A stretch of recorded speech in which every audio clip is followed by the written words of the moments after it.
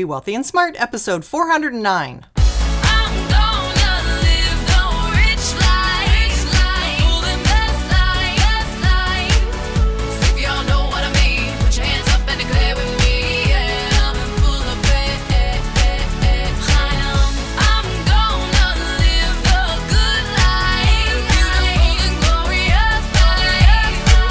Step into a world of wealth and financial freedom without budgets, boredom, or bosses on Be Wealthy and Smart.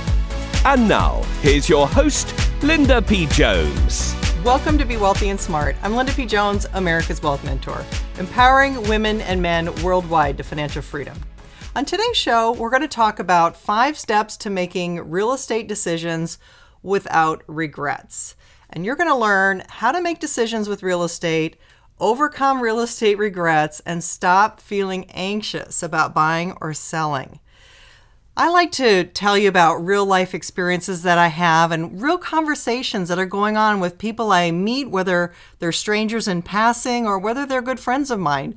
I share with you a lot of conversations that we have. And right now, I'm seeing that there's a lot of anxiety about real estate. There's so much anxiety about whether to buy real estate, sell real estate, if they made a mistake. I thought it would be a good time and a good conversation to have with you about what's going on with all this anxiety over, in particular, real estate. People are thinking, should they buy? Should they sell? Should they be buying fixer-uppers or not? And with real estate at all-time highs in many cities, not every city, but many cities are having really hot real estate markets. And some of those that are having hot real estate markets are having incredibly hot real estate markets, and prices seem to be skyrocketing.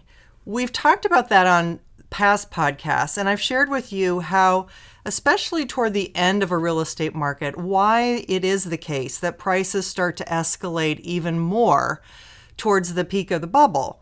I'm not calling the bubble top right here, but I am saying that when interest rates start to rise, it's a good indication that we're late in the cycle, and we need to pay attention to that.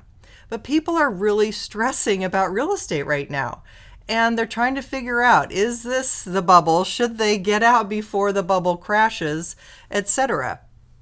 And it's causing some really stressful decisions to be made.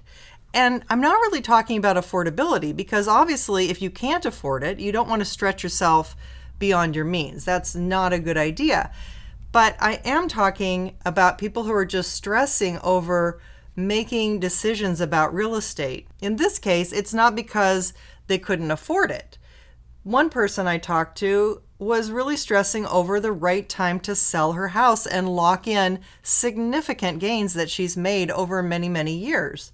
They really weren't ready to sell their house, but they were afraid that the real estate market was going to start turning against them. They could see some signs of softening, and they were really worried that with rising interest rates that the market would begin to slow down even more. And people are getting so priced out of the market, and houses are so unaffordable that it just seems like there's very few buyers who can really afford these prices now. Whether people have a lot of money or a little bit of money, everybody gets stressed, and nobody is immune. Everybody wants to make the right financial decisions, whether that's taking the right job or deciding to start a business or having enough money to survive, or maybe how not to lose your money. There's all kinds of decisions that you have to make, and people stress over making the right financial decisions. But I've noticed, particularly around real estate right now, there's a lot of anxiety. For some people, that anxiety is around, should they buy a fixer-upper? It's a very major investment. Should they downsize and move to another home? In this case, the woman was worrying about when to sell her house and maximize her gains. But I think living life is more important than trying to sell at the absolute top of the market. Yes, it feels great when you do it, but you can't live your whole life around what is the market doing. And she was feeling really torn between trying to make the right financial decision and making the right life decision. I think life has to win out. You can't run your life by putting money first, or you're going to be completely miserable, because your happiness matters, and that matters a lot. I recently met another woman who sold her house in Canada. She sold it for $600,000 and it went on to be worth well over $1 million. The next time I saw her, she was trying to buy back into the Canadian market at a higher price. She had a lot of regret about selling her home too early, and it was making her want to capture the gains that she missed out in the past, but that's impossible. She can't do that. And she was really making herself sick because of the gains that she missed out on making by selling her home, as she said, too soon. But here's the thing. You make the best choices you can with the information that you have, and fear is never a good reason to make a financial decision. At first, she probably was afraid of loss, and that's why she sold her house. She thought it had gone up so high, she wanted to lock in those gains. And she bought a house in California. But now she was afraid of missing out on those gains in Canada, and so she wanted to go back into that market and try to capture the gains that she missed out on by selling too soon. Either way, her fearful thinking is not serving her. What she needed to be thinking is, where's the right place for her to live? What city did they want to retire in or move to? They sold and moved away for a reason. Did that change just because home prices went up? What can people do to avoid these regrets and this anxiety around real estate? Well, here's 5 tips to help you avoid financial regrets. Number 1.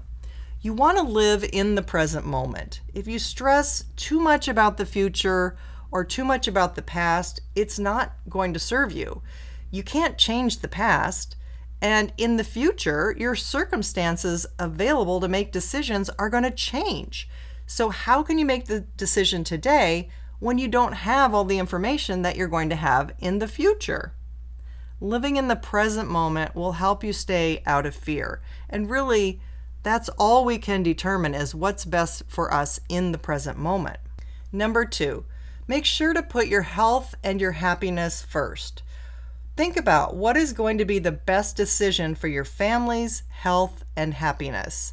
I think if people are happy, then the financials are going to work themselves through, as long as you're making some sound financial decisions and not doing some crazy things like spending more money than you have. But as long as you're making sound financial decisions, you're putting your health and happiness first, you're bound to have a happier life and be better off. Number 3, money is a tool for you to use, and you don't want to let money use you. Don't put your money before health and happiness and your family, etc.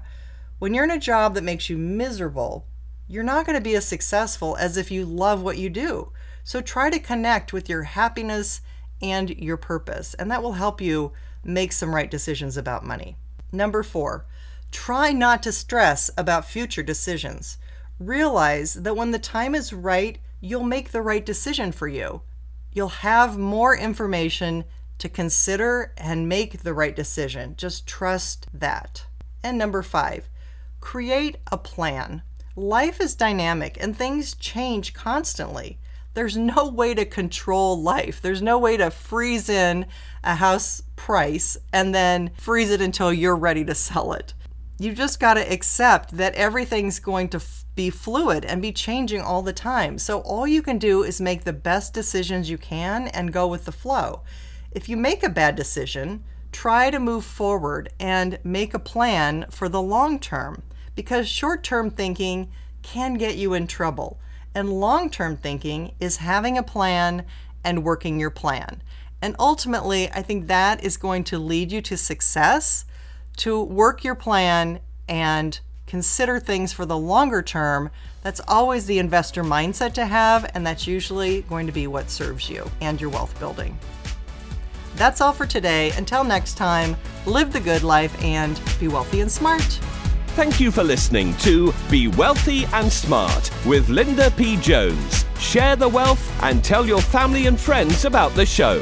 Check out our website, blog, and social media for more riches at www.bewealthyandsmart.com.